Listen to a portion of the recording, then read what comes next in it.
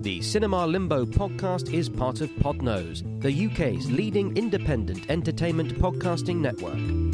For episode archives of Cinema Limbo and all of the shows on the network, visit us at www.podnose.com. You can also follow us on Twitter via @Podnose or send us an email via admin@podnose.com.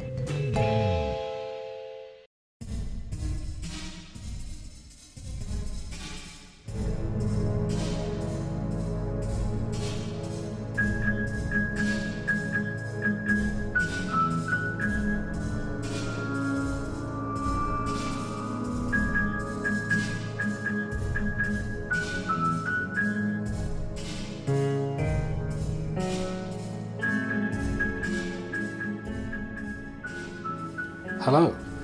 Second chances are a luxury of which few of us are ever able to take advantage. The prospect of repeating history, with the possibility of getting it right, could be too appealing to turn down, but should one play safe for greater chances of success, or take greater risks for greater reward? My name is Jeremy Phillips, writer, critic, and small metal tube, and you are entering Cinema Limbo, the way station for underappreciated films. This evening's seminar covers the 2008 comic book drama The Incredible Hulk, directed by Louis Leterrier and starring Edward Norton, Liv Tyler, William Hurt and Tim Roth. My guest is Chris Arnsby, and you join us halfway up a mountainside in a shack amidst the chaos of the Brazilian favelas. Hello, Chris. Hello. Now, last time we talked about Ang Lee's Hulk, and this time we want to continue the story of the Incredible Hulk diptych with The Incredible Hulk. That's the one, yeah. The Jewel of the Nile of Hulk movies, as I previously described it, and the least popular entry in the Marvel Cinematic Universe. Really? Yeah. I suppose... Even more so than Thor the Dark World, which is really quite bad. I mean, but this was a relatively early entry, wasn't it? This was the second one. Oh, it was number 2, was it? And it came out only a few months after Iron Man. Right. So it was really the film that kind of pointed towards a larger universe, not just at one series of films, but this is from a different studio, it has a different lead character, but there are ties back to Iron Man over the course of the film, most obviously with the cameo by Robert Downey Jr. at the end. What did you think when you first saw it? I didn't see it. I was kind of surprised. I was going back through sort of Wikipedia and stuff last night and was surprised to realise how late I'd come into the Marvel Cinematic Universe. I don't think I actually saw many of these films until about 2012, actually. Oh. And I think I suddenly started to pick up, and certainly the first one that I saw at the cinema would have been Ant-Man, which is about halfway through, I think. You didn't even see Marvel's The Avengers? No, that was one I caught later on DVD. Yeah, no, I genuinely, and I don't quite know why I didn't pick up on these earlier, but no, certainly everything up to Ant-Man I sort of caught up with on DVD, courtesy of Love Film, so I'm not really even sure I was seeing them in the right order. But I got, they sent me through The Incredible Hulk, and I watched it, and I think my reaction at the time was just, yeah, that was a better film than Ang Lee's The Hulk. And I don't think it left much of an impression on me. And ironically, and this goes back to the controversial theory I was advancing in part 1, I think this is a worse film than Ang Lee's The Hulk, because... It's too safe. That might be it. I'm trying to... Ang Lee's is very ramshackle and very rickety and is in danger of falling apart and doesn't know what the hell it's doing. Whereas this is exactly what you'd expect, and it's perfectly competent. And in the way that a lot of the Marvel films are, you sit there and watch it and go, that was fine, and then you sit down sort of later on and go, yeah, I'm sure I've seen that one, and that was kind of my feeling. I remember when I went back to watch this last night, I remembered there was a fight outside an old, a kind of a country house or something, and that was literally all I remembered. Was that there was kind of filming there was a fight in the grounds of some big old rambling mansion or something. It's the university. Yeah, it's the university. So you're close. Yeah. And that was it. That was the one bit. And if you'd asked me the day before yesterday, I would have said that was the climax of the film, because that was the only bit that I remembered. So I saw it when it came. I saw all the Marvel films in cinema, obviously. Well, yeah. Who do you think you're talking to? And I enjoyed it. Yeah. And I was surprised when it went on to be regarded as the least of the MCU films. Because although you're right to say it is relatively middle of the road and does play it safe, there are others that are much less interesting. Thor: The Dark World is a real dull mess. Is that is that number 1 or number 2? It's number 2, presumably. That's the one where they filmed at Greenwich, isn't it? Yes. I don't remember anything. I've definitely seen that film on DVD. I remember there's a spaceship lands at Greenwich or something. The villain is Christopher Eccleston wearing 5 pounds of latex and speaking in a made-up language.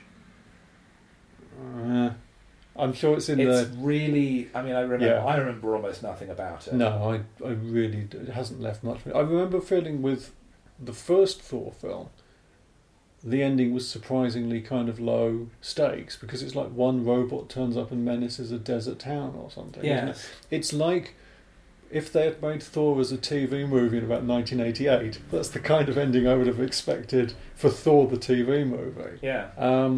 But the best part of Thor: The Dark World is the bit where Thor visits Jane in her flat, and as he walks through the door, he hangs Mjolnir, the hammer, on a coat hook. So I thought, is that just a little... And that's clearly a little something that they came up with on the set. I thought, that's a nice little gag. And it points to how they would then develop Thor as a more self-aware, humorous character. But I think time has been kind to the Incredible Hulk. This one. Yeah. In the wake of the box office struggle, rather than failure, of Ang Lee's Hulk, there were questions of what was going to happen next. There had been a possible sequel mooted before. That came to nothing. And then Marvel came along with their big master plan, with the handicap that the movie rights to Hulk are owned by Universal.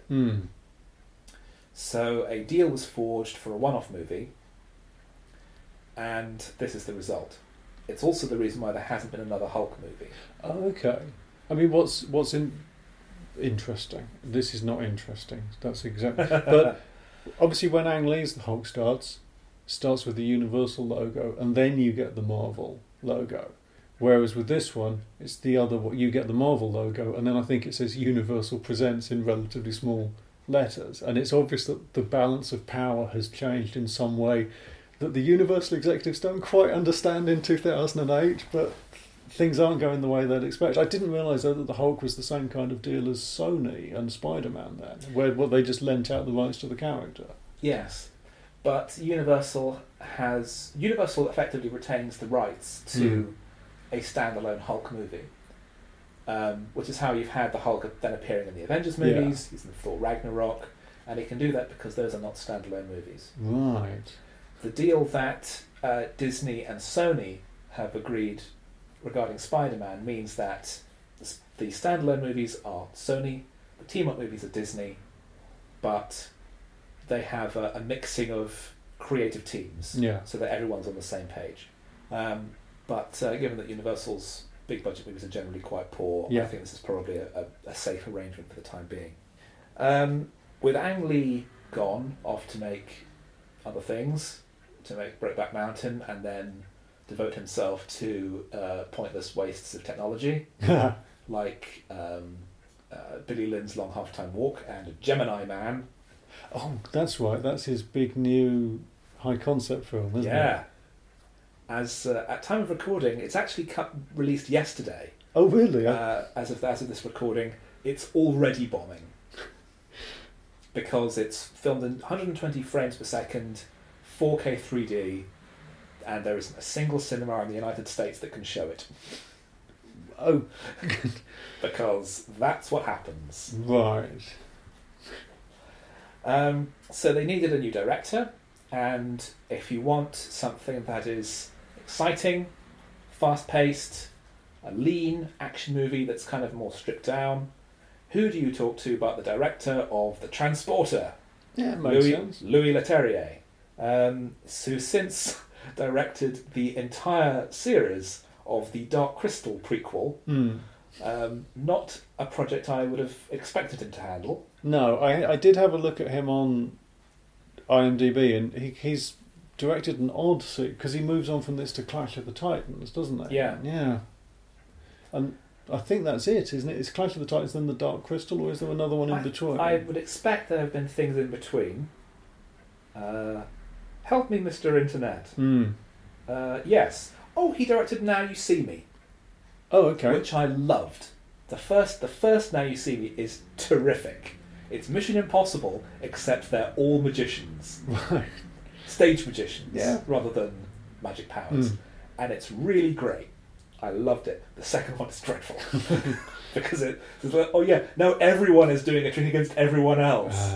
Everyone's a double... Is it? And Michael Caine's villain comes back, and his son is played by Daniel Radcliffe. And I thought, I'm not sure those ages match up.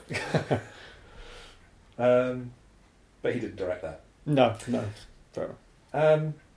The studio's first choice to take over as the Hulk, David Duchovny. No. Yep. Really? Yep. They wanted... In 2008? Yeah.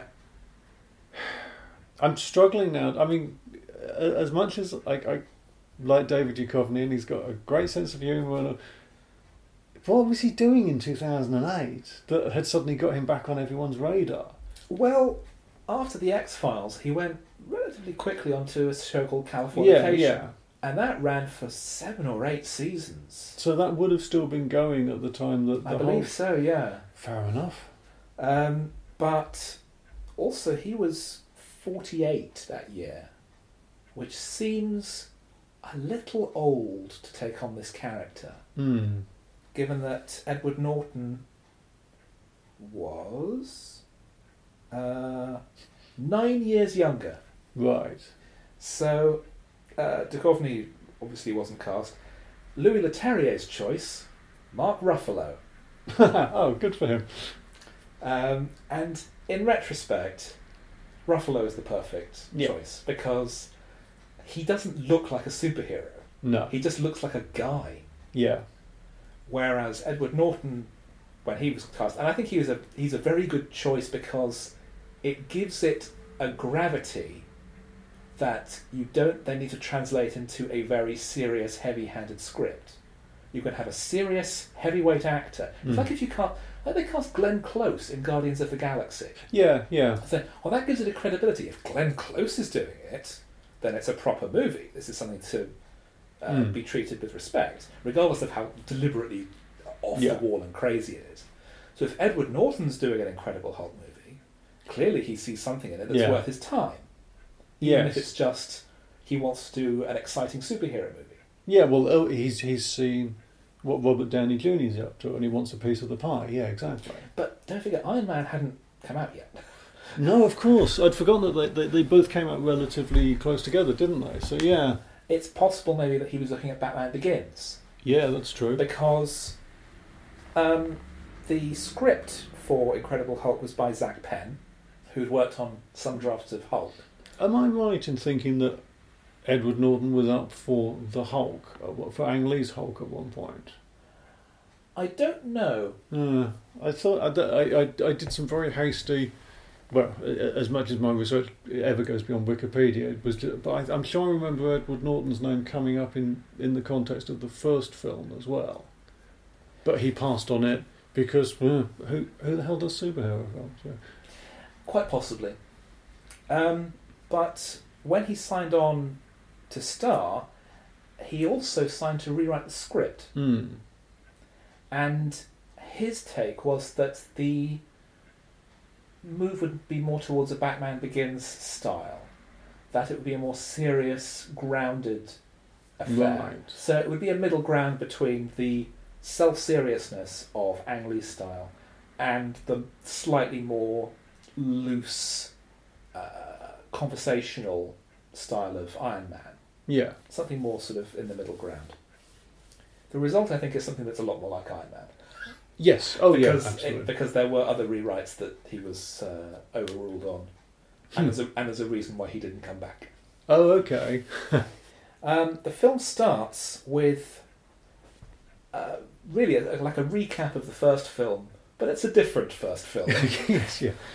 It's more like a recap of what happened in the TV show. It's more like a kind of folk memory of the Hulk in a way. It's that kind of thing that everyone assumes they remember. It's rather like with Spider-Man now, that we didn't need to see an origin for Tom Holland's version of Peter Parker. We know how Spider-Man came to be. Yeah. So we just have as a little recap in the title sequence, there was some kind of gamma radiation experiment. Bruce tested it on himself. He turned into a monster. He had to split away from his girlfriend. He goes on the run and the military's after him. Yeah, it's pretty much everything you need to know, isn't it? Yeah, it's just the basics to bring you up to speed. And also there's an intimation that Stark technology is involved. Yeah, see, I definitely didn't. When I was watching it last night, I didn't pick up on this. Oh, actually, you see, is there a piece of kit that's got Stark Industries? There is a very important piece of kit that comes up later in the movie, which is related to Stark. Yeah, that's it. I do remember. Now I come to say it out loud. Yes. And so the story proper picks up with Bruce in hiding in Brazil. Yeah. Possibly in Rio. I don't think it's made clear exactly where. No, I think it's kind of generic. Generic South American favela. That's the word. Yes, I was wondering whether to have a sprint at the word favela, but. And he's living quietly. He has a dog.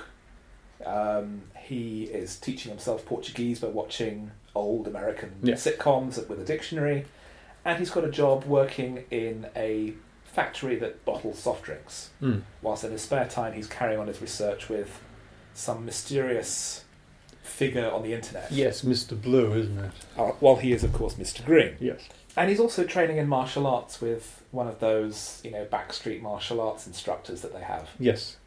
Who's actually, when you look down the cast list, he's actually one of these people that's actually quite famous. I think it's a guy called Rickson Gracie. Yeah, he's quite a big name. I wouldn't know him to see him, but when I scroll down the list, it's that bloke. Yeah, it's he's the best person to have for that particular role.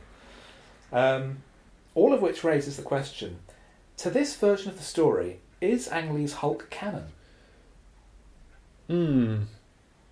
Because there are bits of Incredible Hulk which, if you squint, you can fit the two together. It's what it kind of reminds me of, and here we go, Doctor Who again.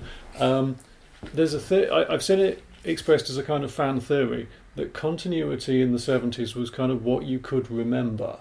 So it wasn't necessarily what actually happened. So that, for example, when you get to the Deadly Assassin and Rassilon goes into a black hole to recover the Eye of Harmony. The Eye of Harmony. Bob Holmes remembers, there was a story about black holes and the Time Lords used them for their power supply. And there's a feeling that Rassilon is basically Omega, but somebody kind of hasn't quite remembered the details properly. He's misremembered it, and then no one's really bothered to correct it. No, that's right. And that's I kind of feel like that's the relationship between the Hulk and the Incredible. It's the stuff that you sort of remember.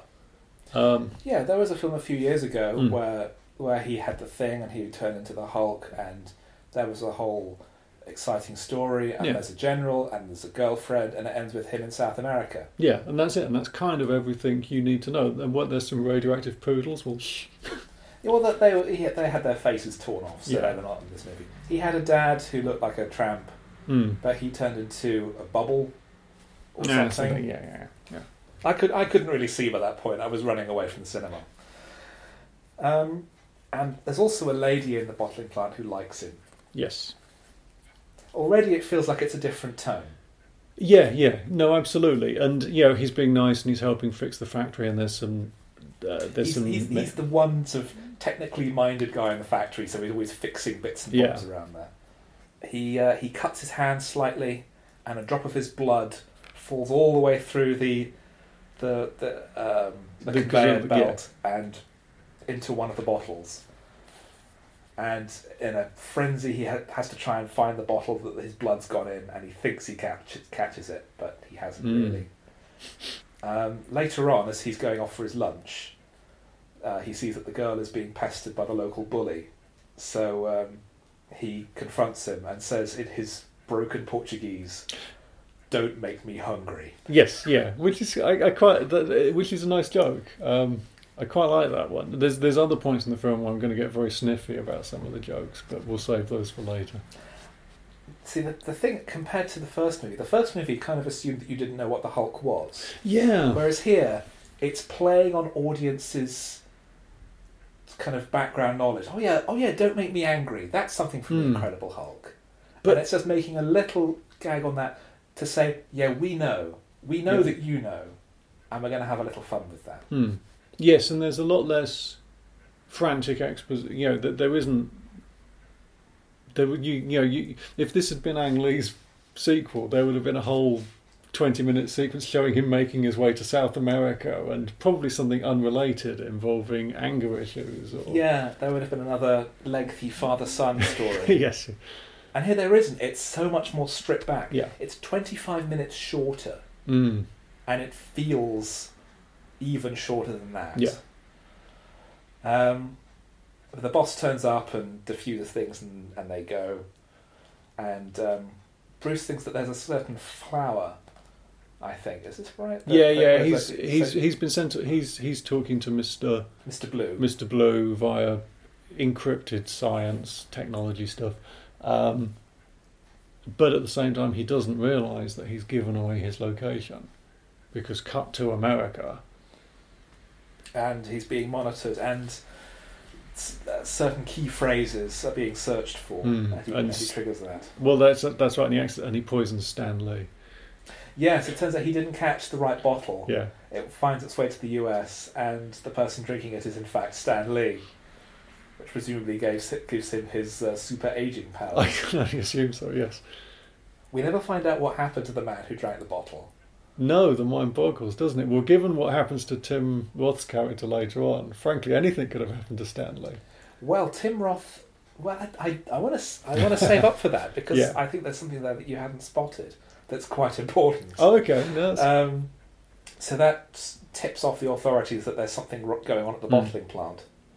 And they assemble a team of people to send in, led by Anglo-Russian Marine Emil Blonsky, played by cheeky Cockney chappie Tim Roth. Yes. What do you think of Tim Roth in this film? This is perhaps it's entirely possible I'm sailing out into waters I'm not entirely equipped to navigate, because who am I to talk about actors' performances?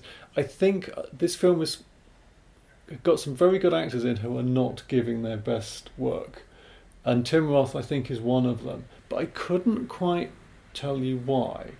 There was something about his character that... maybe it's just that his character's not very interesting, but Tim Roth doesn't seem engaged with the character. I find the character of Blonsky quite interesting, because they do make a point of saying that he's older. I suppose there is a sense that time has passed and he regrets that, as is said in the film, that he now knows stuff that he feels he can't sort of use to its full potential because he's not the person he used to be. No, he's aging. Yeah. He's slower. He's not as strong as he used to be, but he still has that young man's fire and instinct inside him, and the idea of being able to improve himself physically again comes round importantly in the story. His kind of insecurity about his own aging. Yeah. But there's just... And I don't mean, if I say I don't like the character, I don't mean in the sense that, he's a villain. It's because you don't find him interesting enough. No, that's it. I know what you mean about likability. People say, there's no likeable characters in this movie. Hannibal Lecter is not a likeable character, but you want to see what he's going to do next. He has to be interesting. Yeah. Yeah, and he's not, he's just... They at least, I think, make a nod towards the character being having an interior life, having a I suppose a motivation. so, yeah. In the way they don't with Talbot. Talbot's just a greedy corporate suit. Yes, He's nothing. Blonsky is a good soldier, but he also has this insecurity that is his fatal flaw. Yeah, I suppose that's true. I suppose, again, it goes back to what I was saying about the Hulk, where there's a sense that if you pointed the camera at one of the other characters and said, OK, now this character is the star of the film, you could at least follow Blonsky's character, and it would be the story of a soldier that will do anything. Not only will do anything to take down the Hulk, but will do anything to recapture his past, what he considers to be his past glories. But don't know if it's... He's not scary enough. Tim Roth, and given that Tim Roth played a frightening skinhead in This Is England, was it? Made in England. Made in Britain. Made in Britain, that's it. So it's not that he's incapable of being... There's just... something's missing. He's not quite bringing the right tone to the character. Yeah. He wasn't first choice, I believe. It was in fact Ray Stevenson. Don't recognise the Again, name. name is almost completely forgotten to history. He had a major role in Rome, the miniseries. Oh, okay. And he went on, of course, to play the Punisher in Punisher Warzone. Oh, didn't see. The I think only R-rated Marvel movie. Huh. And it's really R-rated. Oh, okay. Dominic West plays the villain, and he gets fed face first into a glass crusher. Ooh, yeah, that's pretty R-rated, isn't it? Yeah, it's a nasty movie. Yeah, I should stop trying to cast Bob Peck in everything, but I go back to Bob Peck as Muldoon. He's doing something that you want. Muldoon's a stupid character, but Bob Peck makes him interesting and watchable. Yeah. Let's put Bob Peck in as Blonsky. Well, Muldoon in Jurassic Park, he's interesting because he's an expert in wild animals, but he's not an expert in dinosaurs. No. Dinosaurs are a totally different echelon of creature. Yeah. And that's the failure, that he thinks he can treat them the same, but they're far too clever for him. So that's his flaw. That it's the arrogance of wisdom. Yeah, I'm just trying to think who you could slot in that would make for a good kind of soul. I think Tim Roth would have been. Louis Leterrier is not an actor's director. That might also be part of the problem. Maybe Tim Roth needs a guiding hand. Yeah. Sometimes. I mean, he's been a director himself, and the film that he made, The Warzone, is extremely character-based. Oh, right. It's a very, very grim story about rape and incest, and it's the only film he's made. Right. Rather like Gary Oldman's only film as director is Nil by Mouth, which is a very brutal film about domestic violence. Sorry.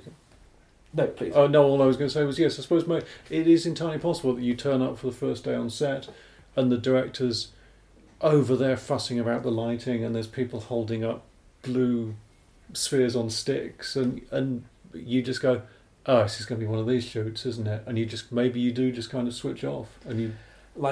He's the villain in the Planet of the Apes remake. Yep. I'll take your word for that. Yeah, he's the villain. He's the evil ape, General Thade. He was offered a choice between that role and Severus Snape in the first Harry Potter film. Oh. And he chose Planet of the Apes. And Alan Rickman played Severus Snape. And I thought, that's a shame. Yeah. Because if only he'd known how the character was going to develop, he would have taken that role like a shot. Yeah, absolutely. It's 8 major movies. I suppose it's the difference. It's that slightly weird thing, isn't it, where Planet of the Apes. Oh yeah, I remember that. That was all the monkeys. I like Planet of the Apes. Harry Potter, it's for kids, isn't it? Who wants to do that? Yeah. Exactly. Yeah, it's a shame because the remake of Planet of the Apes is pretty fucking terrible. I mean, I would say it's Tim Burton's worst film, but I could say that about every single one he's made since then. Yeah. My God, what a choice. Oh, have you seen Alice in Wonderland? No. Don't! But isn't there some new one called Miss Haberdashery's Home for Quirky Children? Miss Peregrine's Home for Peculiar Children. Which looks like, I mean... It looks like somebody set Tim Burton to automatic and just kind of walked away. Well, no, that sounds a lot more like his remake of Dumbo. Oh, but that's what I mean. You do just go, well, yeah. What is his worst? I think you can point to I think Mars Attacks is the point when he stopped making interesting films, or did he get another one out after that? Sleepy Hollow. Is that afterwards? Yeah, that was 3 years later. Sleepy Hollow is his. He loved Hammer movies. He always wanted to make a Hammer movie, and now he's done it. And it's like, well, that's the climax of your career now, because you've done everything you always wanted to. Yeah. And Sleepy Hollow is great. It's really horrible. It's actually in all the best ways. It's got a very nasty. It's got an edge to it that you wouldn't expect from. It's meant to be a kind of jolly. It's meant to be a ghost train, isn't it? It's meant to be a frightening ride for the kiddies, and it's not. It's a bit. It's really horrible. Yeah. But I mean, my mother started watching it. She had to turn it off because it was too scary. Blimey! And my mother fell asleep during Night of the Living Dead.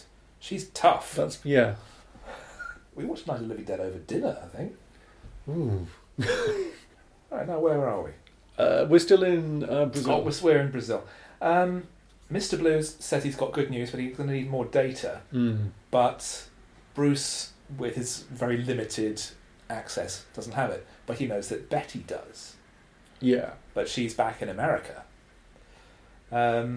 Meanwhile, the dog hears the team closing in, and there's a little fibre optic camera comes under the door, which the dog then eats. And Bruce escapes out of the back door, and there's a big chase all over the favela. And I thought, they should get Louis Leterrier to do a Bond film, because this chase sequence, it's not an Incredible Hulk style. It's just this elite team all chasing after this one guy, and it's absolutely thrilling. Yeah. It uses the location really well. It's beautifully shot. The place feels like a labyrinth, but it never feels confusing. But the other thing as well, and this is always one of these things that I will incessantly whine about, it's well edited. You'd never go, well, hang on, he was over there and now, you always know what's going on and who's where and who's chasing who and what the it's great. It's a really good sequence. As I said, it could be in any action movie. If it's got one fault, it's not. There's not enough Incredible Hulk in it. Yes, yeah. I suppose in a way it's kind of doing because the Ang Lee film also teased. Is he going to turn into? No, not yet. When's he?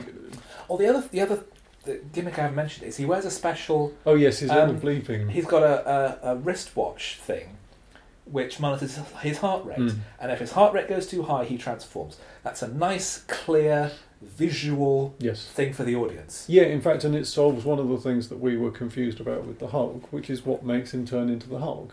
It's his heart rate. Yeah. So it's fight or flight. Just as I said would be a good idea, they used my idea. Yeah. See, that's why they get the big bucks, because they use the good ideas. So there's a whole exciting bit, and he has to use his martial arts. And then he meets up with the town bullies or the factory bullies, and he gets cornered in the factory, and that's when he's being kicked, and he looks up towards the camera, and he's got the green eyes, and that's borrowed from the TV show. There's lots of nods to the TV show. Again, it's acknowledging that the audience knows the heritage, rather than saying, "Ooh, what's going to happen when he gets angry?" Yes. So he transforms, and then it turns into a horror movie with everyone being picked off by this unseen monster. Yes, it kind of, in a weird sort of way, it turns into Alien or something, doesn't it? With this thing stalking around in this industrial landscape. I think that maybe my feeling with this film is it does start off very well, and I think I feel it gets less interesting the closer the film gets to New York, in a weird sort of way. I maybe that's the problem. Maybe the problem is just that this film starts off very well, because that whole chase sequence and the fight in the factory, no complaints at all. Have you seen The Transporter? No, I probably should do it. It's not great. Okay. But that's more because Luc Besson's scripts always seem to have like this odd tinge of racism to them. Oh, right. But it's got some really terrific, tightly edited, well choreographed and directed action. And it's got Jason Statham, so obviously it's fantastic. But his films in general seem to have a real knack for realistic action that's really exciting and engaging. It's a pity he's gone off to do stuff with CGI like Clash of the Titans. I mean, that's, I think, why Now You See Me works so well, because it all has to be real, and there's a lot of sort of twistery and turning back and things. And now he's doing stuff with puppets. Yes.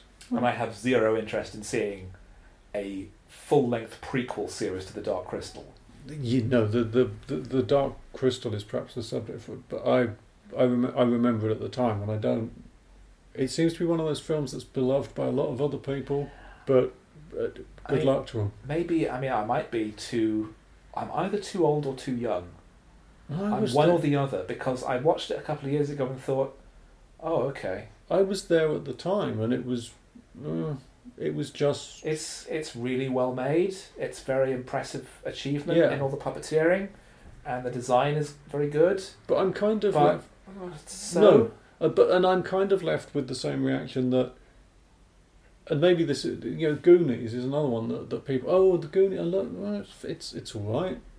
Yeah, I mean, I quite enjoy the Goonies. It's quite good fun, but it's no Ghostbusters 2. No, I don't know what is. There's quite a few films where, and I suppose you could argue that I'm the same with the Medusa touch. The Medusa touch. Yeah. I know what you mean. But everyone goes, what the hell is the Medusa? Well, it's like me and the Saint, maybe. Yeah. Because I evangelise about that to people, and they can't get me to shut up fast enough. But I suppose the thing is that evidently with The Dark Crystal particularly, it's a film that pressed all the nostalgia buttons for the people that are now commissioning dramas for Netflix. So yeah. It's the Jim Henson thing as well, particularly. That might, because Jim Henson's kind of this cult figure now, as in people would have killed themselves if he told them to. So the Hulk, having smashed up the place, runs away, disappears. The General raids his bedsit and finds all his data there. That's right, and they get his laptop, don't they, from the factory? Yeah. And while Blonsky is amazed and fascinated by the Hulk, the idea of this powerful creature that at the peak of its physical powers, and he at first thinks that the Hulk and Bruce are separate beings. Yes, that's right. Until General Ross says, no, it's the same man. What do you think of William Hurt as General Ross compared to Sam Elliott? He's fine. He's definitely not as good. Like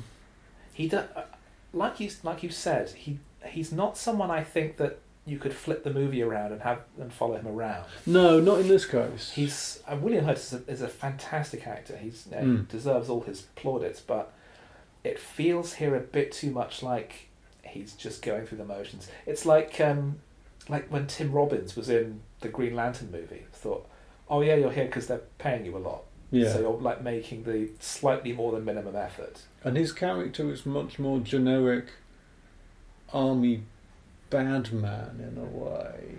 Even then, he does some turn around at the end, and he goes out of his way to ask for Bruce's help. Yeah.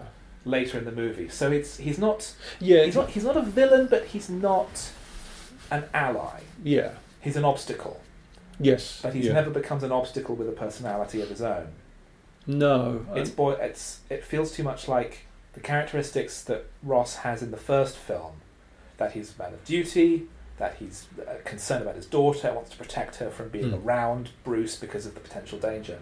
He's been boiled to that and nothing else. It's a bit more of a generic idea of a career soldier. Maybe that's it. Maybe it's just been written by somebody that's got a flatter idea of what soldiers do or what soldiers are like. Well, that would be Edward Norton. Well, that's true. And Zach Penn to an extent. It's a shame. Or again, it's a talented actor that turned up on the first day of the set and went and talked to Tim Roth and went, oh, it's one of those? Yeah, shall we just go to our trailer? And yeah, they'll come and get us when they need us. And maybe it is that. Maybe it's just actors who aren't being properly engaged. Bruce wakes up in the jungle.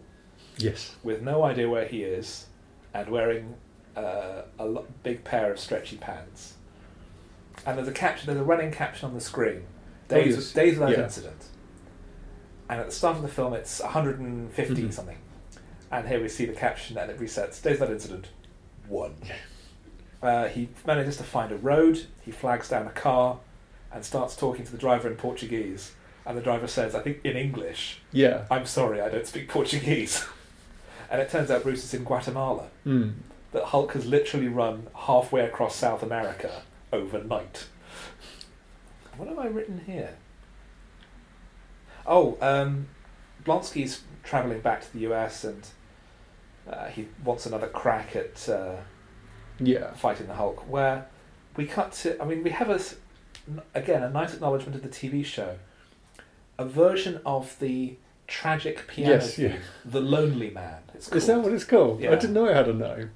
As we see Bruce reduced to just begging for money by a roadside with literally not even the clothes on his back, until he gets enough money together to buy at least a set of clothes that he can wear, so that he can travel on foot cross country to get the data he needs. It's that point when you kind of realise that being the Hulk is like the world's most useless superpower. Because you go, oh, well, I need to do this. I'll just turn into, oh no, maybe I'd better not. No, I can't, because then I'll just kill everyone. Yeah.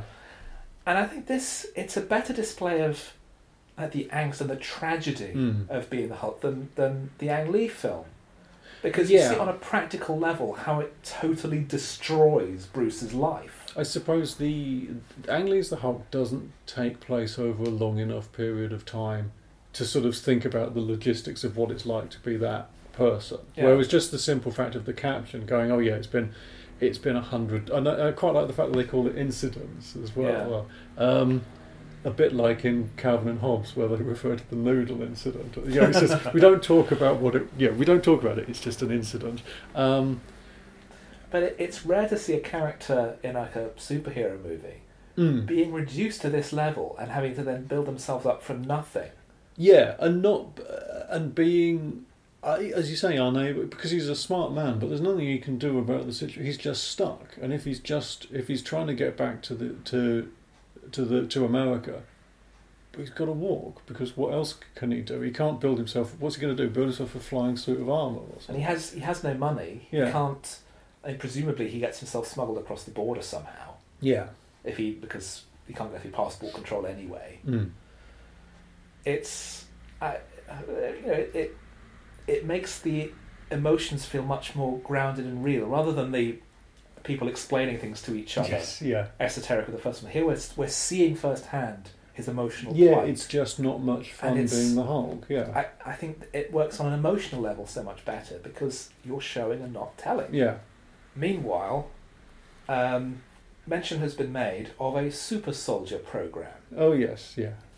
And that was part of the whole experiment in which Bruce was involved. So we discover that the Hulk was actually a byproduct of the same super soldier program that created Captain America. Yeah. And I think this is the point where we think, oh yeah, the two Hulk films aren't canon then, because there's no bursting frogs in this film. No. There was a guy whose face turned red. The Red Skull. Oh yes, yeah. So the super soldier. So we know. I mean, that comes later, obviously. Yes. Yeah. But the super soldier serum just creates your own inner self.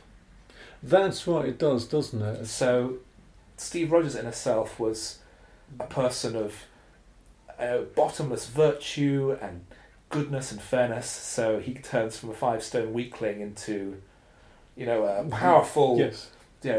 Powered by goodness. The Red Skull turns into a crazy monster face. And Bruce Banner turned into the embodiment of all his repressed negative emotions. Yeah. Yeah. And I think Captain America was the third Marvel film? Fourth. Okay, so it was this Iron Man, Hulk, Thor? Iron Man 2.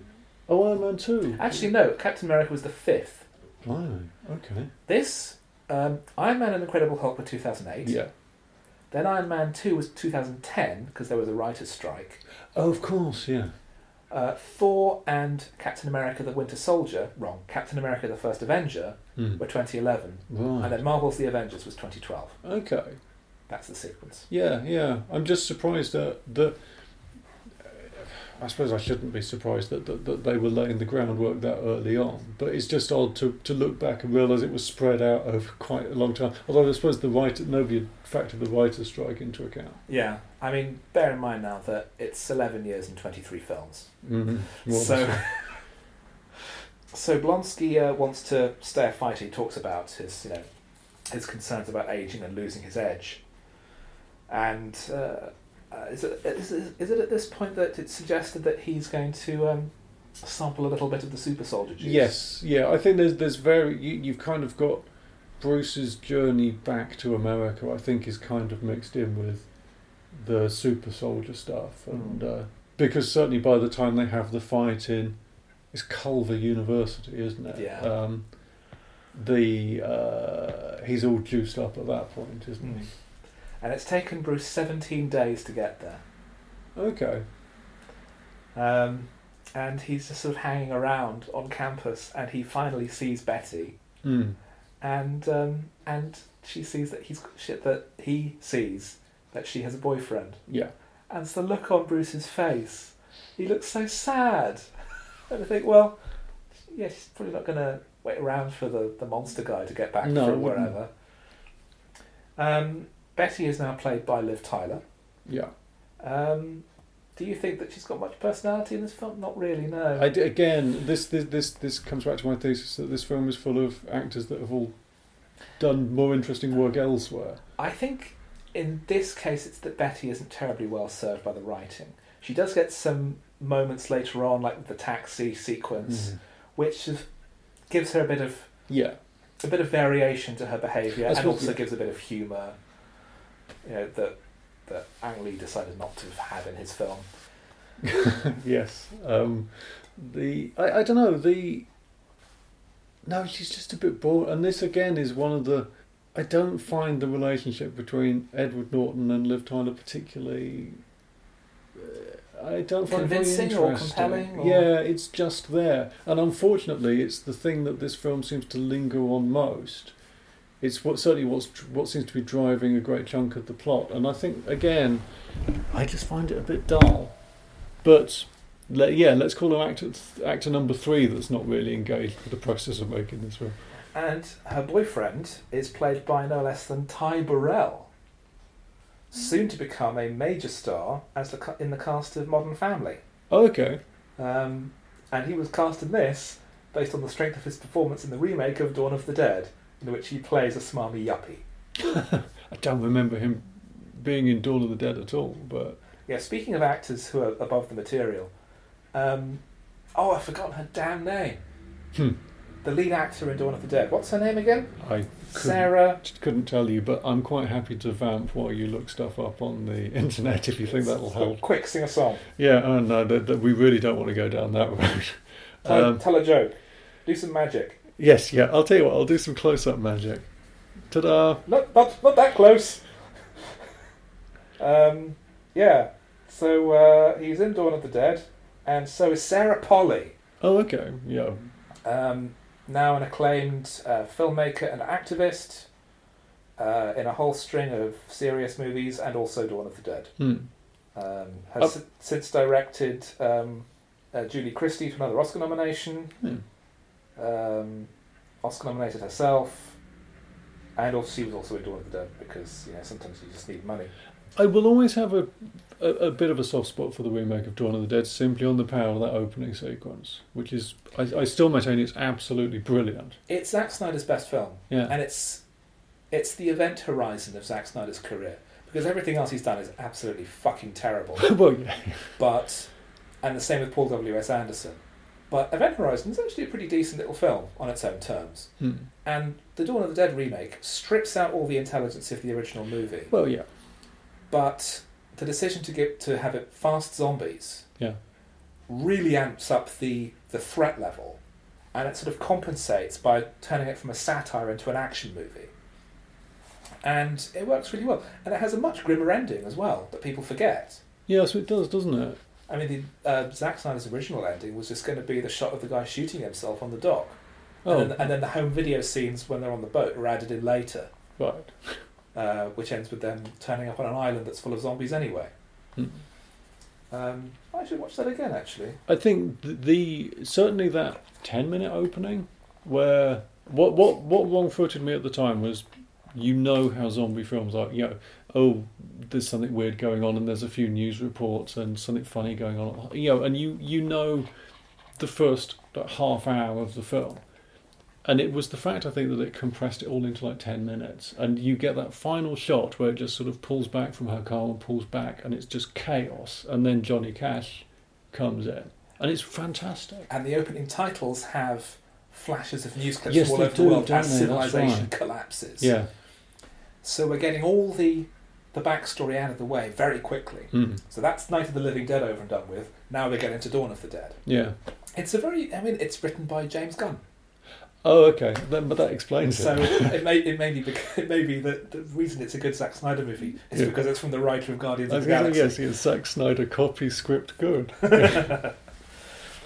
And Bruce goes to a restaurant where he worked, presumably when he was. Or they would date. He was when he was dating Betty Ross or something. Yeah, and he's an old friend of the proprietor, and I like that it says immediately. Oh yes, we're old friends with absolutely no setup whatsoever.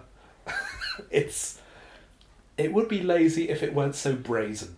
I don't know. I mean, the thing is that there's a few, and we're coming up to a point a bit later where there's definitely a few points in this film that seem to suffer from being overwritten, where somebody is really worried at a point of logic and has gone out of their way to explain it. I guess I don't mind this one too. It's just, fine, hello, how are you? And so long as the script keeps moving, you don't think about it and you don't worry about it too much. The bit that strikes me as being a bit overwritten, as if somebody's worried about the logic, is then when he uses pizzas to sort of sneak into the university. Yeah. As if it's just some kind of magic key that stops everyone asking questions. I like that because I don't think it's taking that idea very seriously. I guess. That pizza is just the magic currency that lets you into anywhere, any university. You can just bribe people with a pizza. I suppose so, yeah. Yeah, that's not how I read. As I say, I read it at the time, somebody going, but how does he get in? Surely this lab will have security. Well, okay. They do. He bribed the security guard with a pizza. Yeah, but again, as we established in the Hulk, he bribed the world's worst security guard with a pizza. It's like whenever Hulk's around, the security just falls apart. Yeah. And also the pizzeria owner is played by the actor who did the voice of Bruce Banner in the 1960s Marvel superhero comic cartoon series. Yeah, I would never have picked up on it. Because the character's given such prominence, and I thought, this is... Yeah. Surely this guy is somebody. Is he from a TV show? Yes, he played Bruce Banner. Same as earlier on, when Bruce is watching TV to teach himself Portuguese. He's watching The Courtship of Eddie's Father, which was a sitcom that starred Bill Bixby, who played Bruce Banner in the 70s TV show. And Lou Ferrigno does the Hulk's voice in this film as well, having played the Hulk's body in the show as well. So there's all, again, it's all going back into the lore. It's all respectful of the history. The references are there for people who get them, and if you don't, it's fine. Yeah, no, exactly. Yeah. So he turns up at the lab with his delivery of pizzas, an extra one for Lou Ferrigno, who's also playing a security guard, and he logs in with Betty's key login, which he hasn't changed. Yes. And there's a little pop-up for Norton Antivirus. Yeah, which I assume is a hilarious in-joke, yeah. Well, you've heard of Norton Antivirus. Oh, yeah, That's a real thing. Yeah.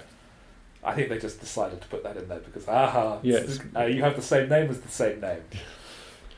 But it turns out that the data he's looking for is missing from the system. And now I'm going to worry about a piece of story logic, because he searches the database. Now later on it's established that some organisation called S.H.I.E.L.D. is monitoring the internet for specific keywords and searches. Maybe a good idea to extend that to the university database and just see if anyone ever searches for gamma radiation or...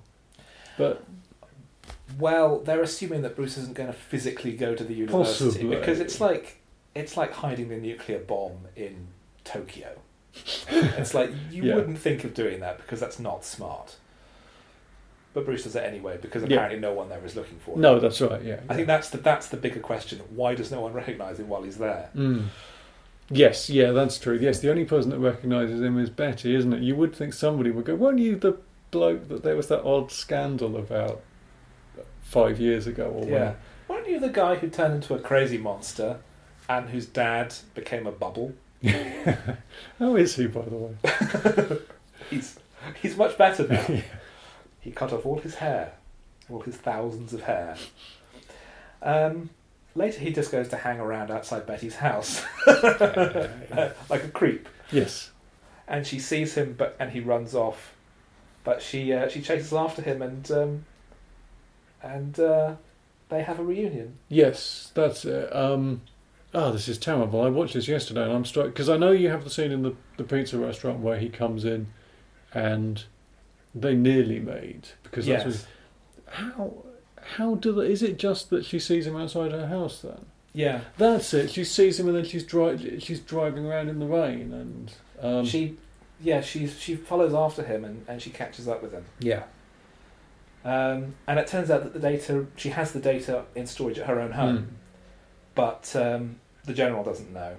The super soldier serum is retrieved from storage, and Blonsky gets a blob of it. What have I written? What? Oh yeah. Edward Norton's cut. Yeah, I think one of the reasons he didn't come back for any of the subsequent movies was that apparently Edward Norton has a bit of a reputation for taking over productions. And when the press release was announced of Edward Norton not coming back, Kevin Feige, who's the executive producer at Marvel, said they needed someone who would work well in the collaborative environment. So it's basically we want someone who is not going to take over. Yeah. Well, this is the story of American History X, isn't it? Yeah. Where he appears to have taken over somehow. He basically took it. I mean, the American History X, I think, got funding based on his involvement because he was an Oscar nominee from one of his very first films, and story about American right-wing extremists and how a racist is redeemed and tries to stop his younger brother going the same way. Directed by Tony Kaye, but Edward Norton exerted a lot of control and had his own cut made, and that was the version of the film that was distributed. Yeah. And became a critical hit and landed him another Oscar nomination. And Tony Kaye was absolutely furious. Yeah. So he's never done a director's commentary then? So he's never done a director's commentary, no. So Norton had a reputation of taking away control. And he tried the same on this, did he? That I think... Well, they let him rewrite the script. Yeah, they did. And he's not credited. He was credited on early posters.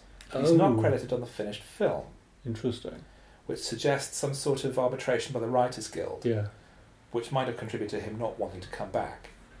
And certainly, given that he wanted a film that was different in tone to what we ended up with, he wanted something that was more grounded and serious, like Batman Begins. Right. Yeah. Rather than the more Marvel tone of action and adventure with a seasoning of comedy. He wasn't maybe happy with the finished film anyway, so it was kind of by mutual consent. I don't want to come back. That's okay, we don't want you. Yeah. Who said no first is the... Exactly, yeah. I mean, I'm trying to think about who could have said what first in the press and made it look like it was a mutual agreement. Yeah. Well, it's like the joke in Smashy and Nicey, isn't it? Where the Smashy and Nicey are running down to the press briefing at the same time as the Johnny Beergut, I believe, the head of Radio 1. And they both run in at the same time and joke, they're fired, we resign. Yeah. Blonsky gets 2 injections of the super serum into his bone marrow, whilst Bruce and Betty go for a walk. Oh, no, Bruce and Betty are going to walk into the lab, and she deliberately kind of musses him up to make him a bit less conspicuous, untucking his shirt. Oh, that's why she's walking into the bus station or something, Yeah. isn't she? Yeah. Because he's heading out of town again. because he can't stay. But the military's closing in, and Blonsky is now super fast. When he runs, it looks like he's maybe dangling on wires. Yeah, they hold one particular shot just slightly too long, because again, it's one of those ones where I went back to about, and as you watch it towards the end, he just starts to lift off the ground a little bit. But what was it? It was Underworld, wasn't it, where they were running along on carpet towed behind cars or something? That worked. It was treadmills towed behind cars. Oh yeah. And Bruce gets chased into the library, where he does the only thing that he can do, which is swallow the USB stick. Which I quite like, and always reminds me of, it's a running joke in Arrested Development where Joe keeps swallowing keys. Yeah. And the result is he keeps making these horrible retching noises as he's trying to bring a key back up. Betty confronts the general at the university and asks him to stop, but Bruce is trapped in a sort of a glass arcade corridor thing. They fire in tear gas, and he starts to transform. And then you get your first proper look at. I think the audience gets their first proper look at the Hulk, and so does Betty. I think, doesn't? Yeah. Because doesn't General Ross have some line about now she'll see him for what he really is, or something like that? So quite what she thought was going on 5 years ago at the lab, but maybe she got knocked out quickly, because she does end up in hospital, doesn't she? I think, yeah. I'm sure in the kind of the quick credit sequence where it does this is all the stuff you remember from the first film. Don't think about it. It includes a shot of her in hospital. Yeah. So there's a big fight there. Everyone's shooting at the Hulk. All the bullets bounce off. Yeah. This is the American military's. As I say, the American military's plans never really seem to extend beyond, what if we really annoy the Hulk constantly? They try using an ultrasonic weapon to subdue him, but he winds up using some shields. I'm not sure where he got them from. Yeah, no, there's one particular point where he's fighting Blonsky, and suddenly they're just in front of this kind of sheet metal thing. Oh, right. And I did exactly what you did. I sort of went, well, what's that, and where did it come from? But I didn't care enough at that point to go back and look again. Maybe it's probably one of these like fancy pants sculptures they have all over the place these days, or something. But he uses that to redirect the sound waves at a helicopter, because he thinks Betty's in danger or something. Yeah. I've got to say, every time I say Betty as well, I keep thinking of some mothers do have them. I know. Nothing doesn't really tie into anything. It's just I do wish they'd chosen a different name for her. It's like whenever he gets angry, he like breaks the shed or smashes a gas cooker. Yeah, destroys the floor in a hotel room, that sort of thing. Yeah. Hulk take out in morning. And Blonsky steps forward and says, "Oh, is that all you got?" And the Hulk kicks him into a tree. And I quite like that. If that had been the end of his character, I would do that, because it's a really... It's humiliating for him. It's incredibly humiliating. And it's one of the few times when I kind of liked... And I suppose it in a different film, if it had been played by a different actor, or if the writing process had been different or something, you might have felt more that he deserved it, that this was the baddie and he was getting what was coming to him. But here I just kind of laughed because he's been a bit of a dull character, and this is the first interesting thing he's done is be kicked to death by the Hulk. It feeds into the overall story though, because he's had the super soldier infusion. He's had a taste of it. Yeah, and even then, the Hulk just bing, just gets rid of him easily. Yeah, so he needs more. Betty approaches Hulk and he protects her from the gunfire. And there's an explosion, and he just sort of curls himself around her to protect her from the fire.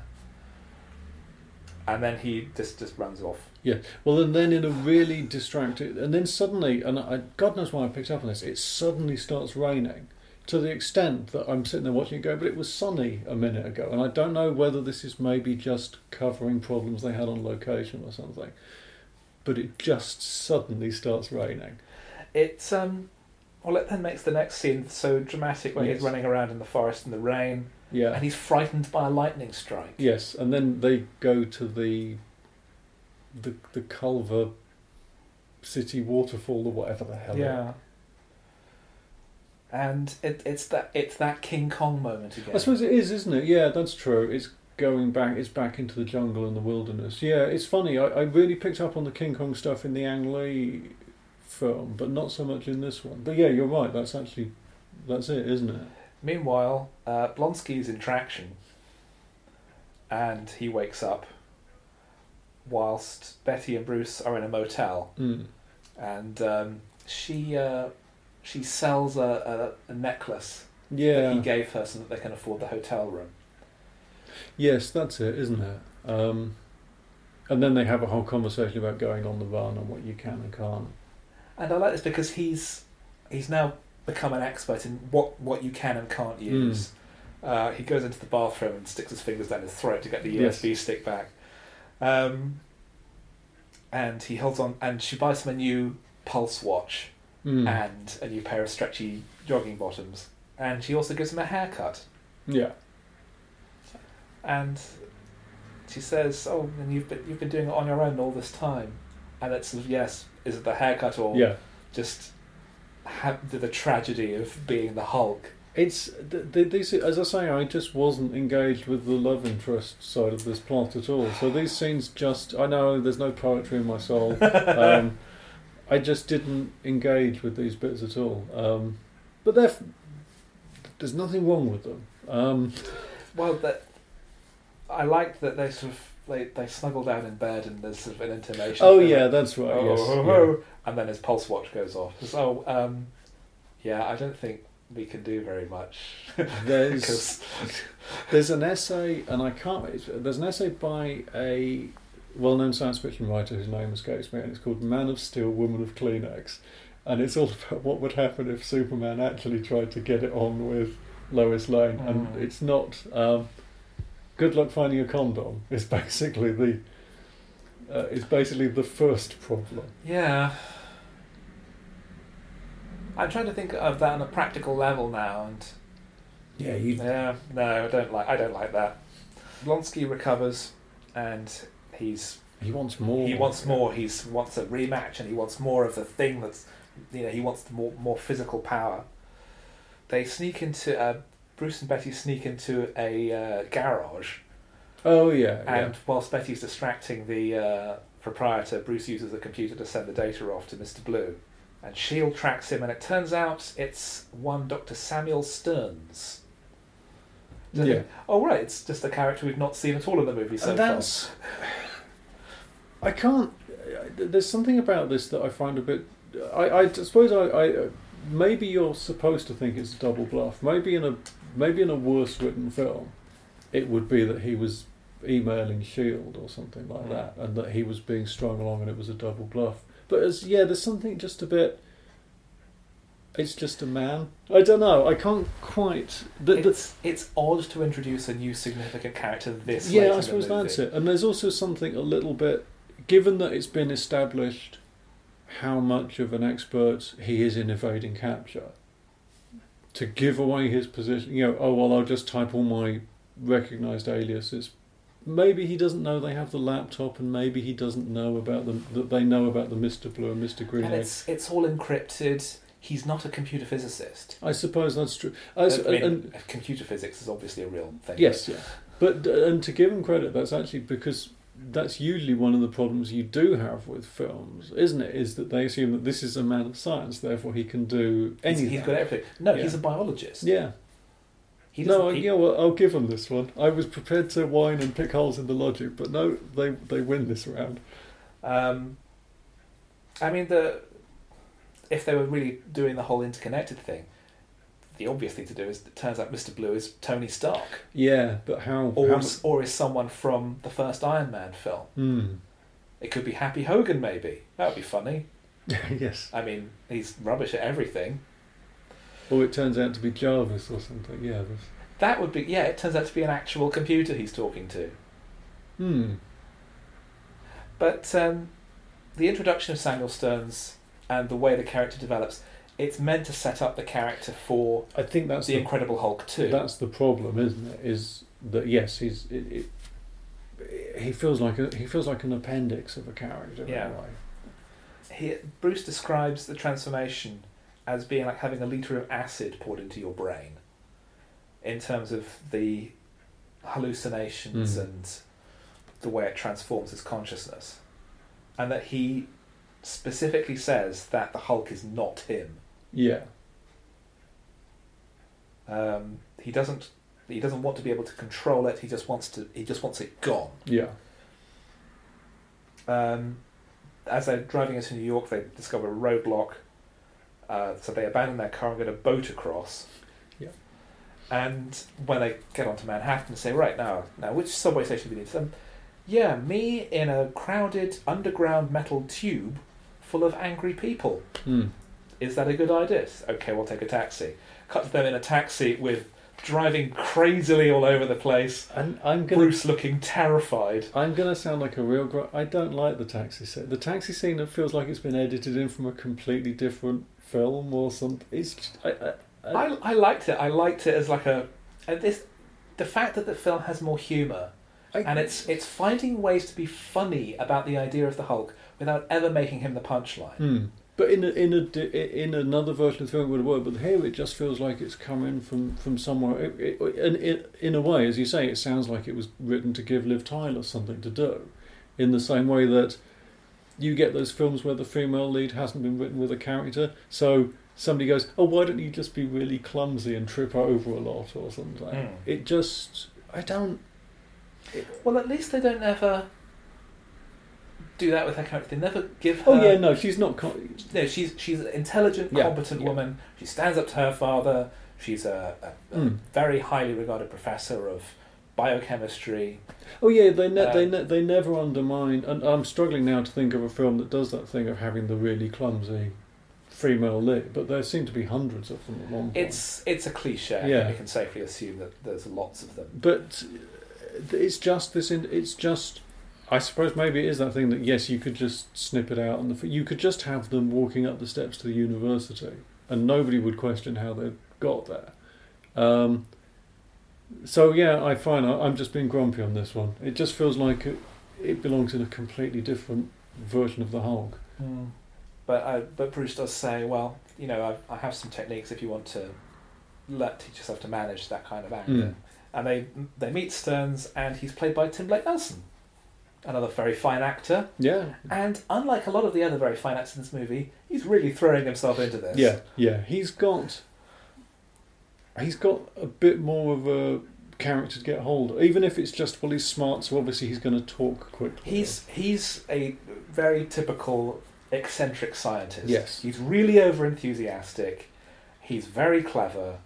He's talks very quickly, as you say. Yeah, he uses long words. But he feels like a character, as you say, you can really get a handle on. Meanwhile, Blonsky, who's kind of just been off in his own room for the last hour. Yes. He's starting to mutate into something. Yeah. Stearns' lab is sort of all slapped together, and they've got all kinds of things about infusing things into people and using electric shocks to trigger a transformation.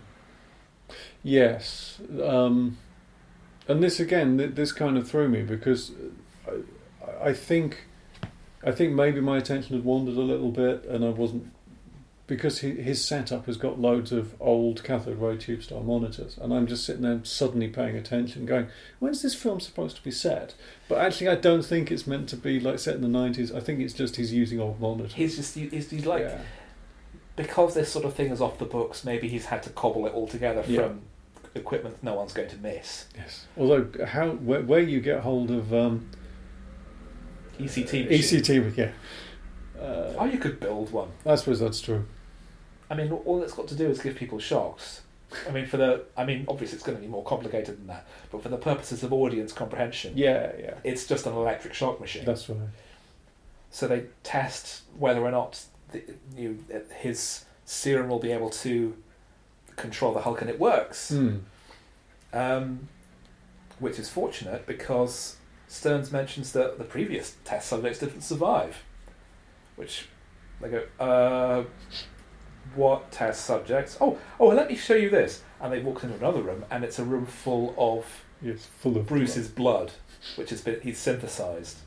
It's it's going to be incredible. I mean, we can use this for all kinds of things. Oh, Jesus, this is like the last guy all over again.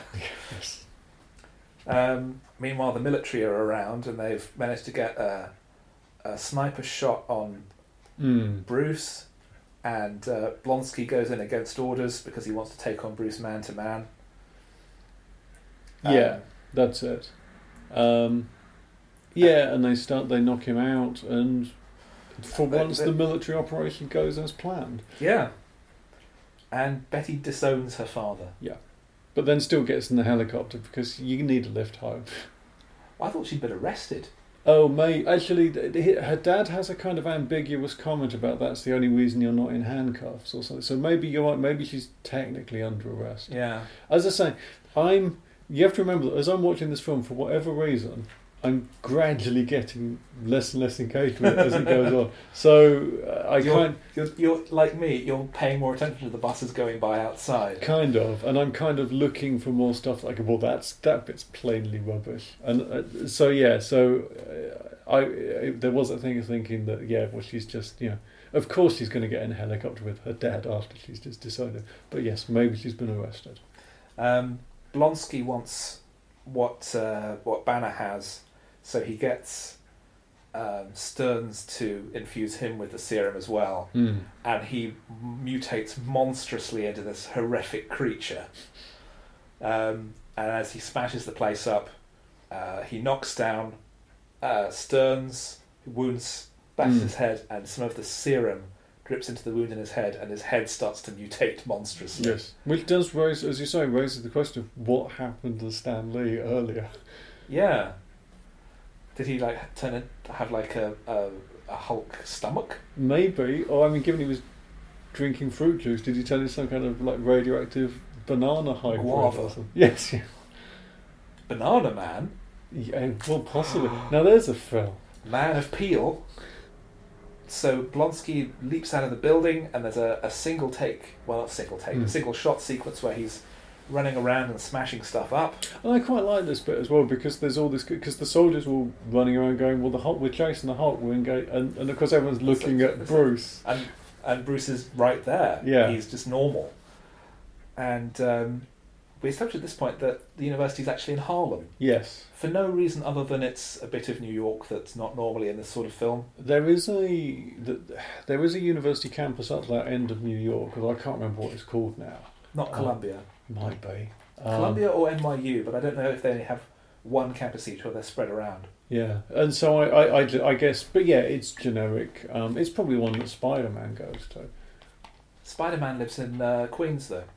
Actually, no, that's nearby. Harlem is northern end of Manhattan, yeah, and Queens is north of the island. So. Yeah, but it depends. Now, in the MCU, Spider-Man hasn't even got to university yet. Oh no, he hasn't. Spider-Man's probably like a little baby. It's the university that Spider-Man will go to. Yeah. But there's also, and I guess I'd never tied this back. In one of the other films later on, Mark Ruffalo has a line about smashing up Harlem, doesn't it? Yes. And I just assumed it was kind of a cute joke. I didn't realise it was referring back to that film that I'd seen and completely forgotten about.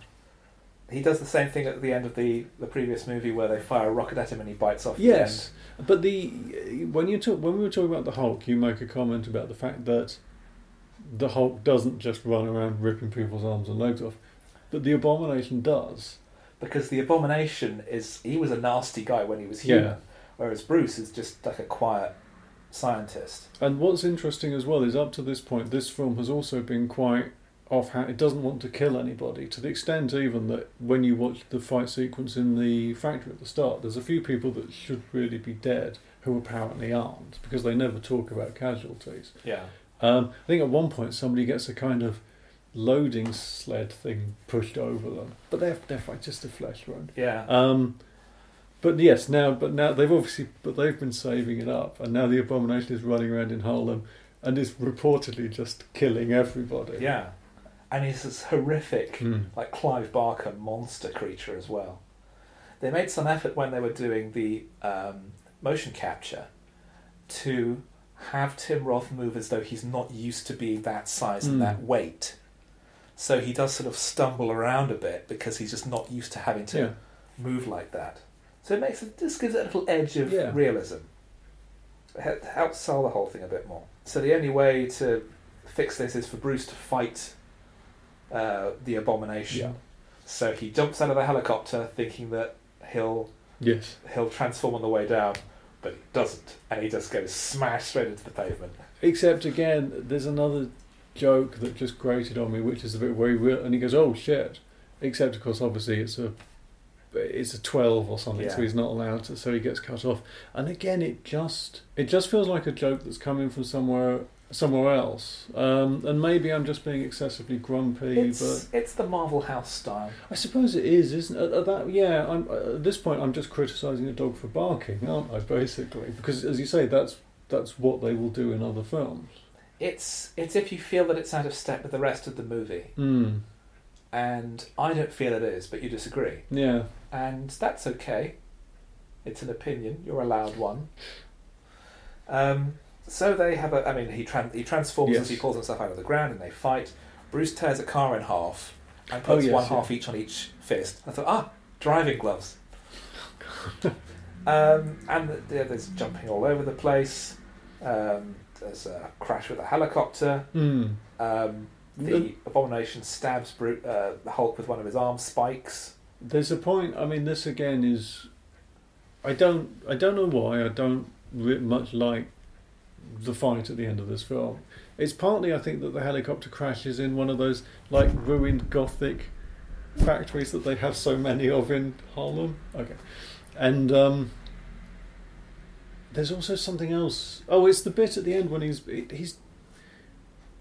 just kind of beaten up a bit. The Abomination is just beaten up, and he's just kind of lying on the ground and surrenders, which doesn't feel right. And I suppose maybe the argument is he's been beaten twice now by the Hulk and he's humiliated. But he doesn't have any physical strength. He doesn't have any physical will left in him to fight. He can't do any more. Just doesn't quite work. It doesn't work for me that character is just going to meekly allow himself to be arrested. But then again, I suppose they don't want the Hulk to kill anybody. No. But the chopper that Betty and the General are in crashes, and it catches fire in a huge fireball, and the Hulk runs forward and claps his hands together. Yeah, that's all quite. And the blast of air puts the fire out straight away. Yeah, that's all quite. That's all nice. I like that. And just as the Abomination's beating him to the ground, any last words? And he says, "I'm going to get Hulk smash." Very perfect delivery there. Excellent. But yes, they fight and the Hulk wins. Yeah. Where have I written camera low battery? It's the sequence at the end where she's got where it's however many days later and Liv Tyler's been walking around with that digital camera in her pocket. Oh yes. I'm not really sure why that. Yes, see, they bought a digital camera and she takes this picture and then it doesn't come back until this moment. Product placement, I assume. Yeah, that's true. It might be. But meanwhile, Bruce has gone off to live in the wilderness. Oh yes, he's gone up north this time, hasn't he? And he's somehow got hold of her necklace again, and he sends it off to her. And he's meditating. He opens his eyes, and they turn green. Yeah. And the day of that incident resets, and it then points to how Bruce's relationship with the Hulk develops. That he and the Hulk are now symbiotic. He can sort of control and sort of summon him when he needs to. And there's a very simple line in Marvel's The Avengers where people ask Bruce all the way through, how is it that you stay in control? How is it you avoid becoming angry? And he says, simple, I'm always angry. And with that, he just turns around as he transforms into the Hulk, bursts out of his clothes, and punches an alien spaceship in the face. Yes. There's actually, for all that I've been a bit lukewarm about this, there's a point towards the end of the film where Bruce Banner says, oh, well, maybe the Hulk, I can kind of point him at the Abomination.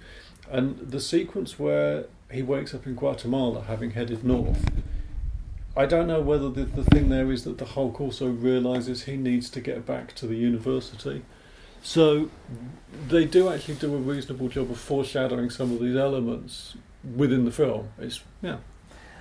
Overall, I think I like this much better than the first film. There's more sort of triumph. There's more tragedy in it, I think, than the first film, and it has a nice mix of all the elements that you want. And it's a pity that it still didn't do as well as the first film. Oh, really? It did about the same at the box office and didn't really catch on. Thanks to Chris for making time for this recording. Cinema Limbo is now on Apple Podcasts and Acast with more than 70 episodes available, so please download, review and subscribe. We're also on Twitter @cinema_limbo, and Podnose is also on Patreon, so please do make a one-off or regular contribution to help with our running costs. However, until next time, I'm always angry.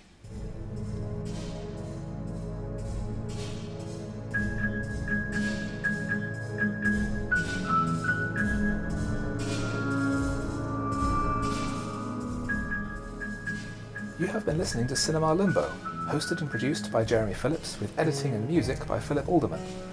Cinema Limbo is part of the Podnose Podcasting Network, so please visit us at www.podnose.com.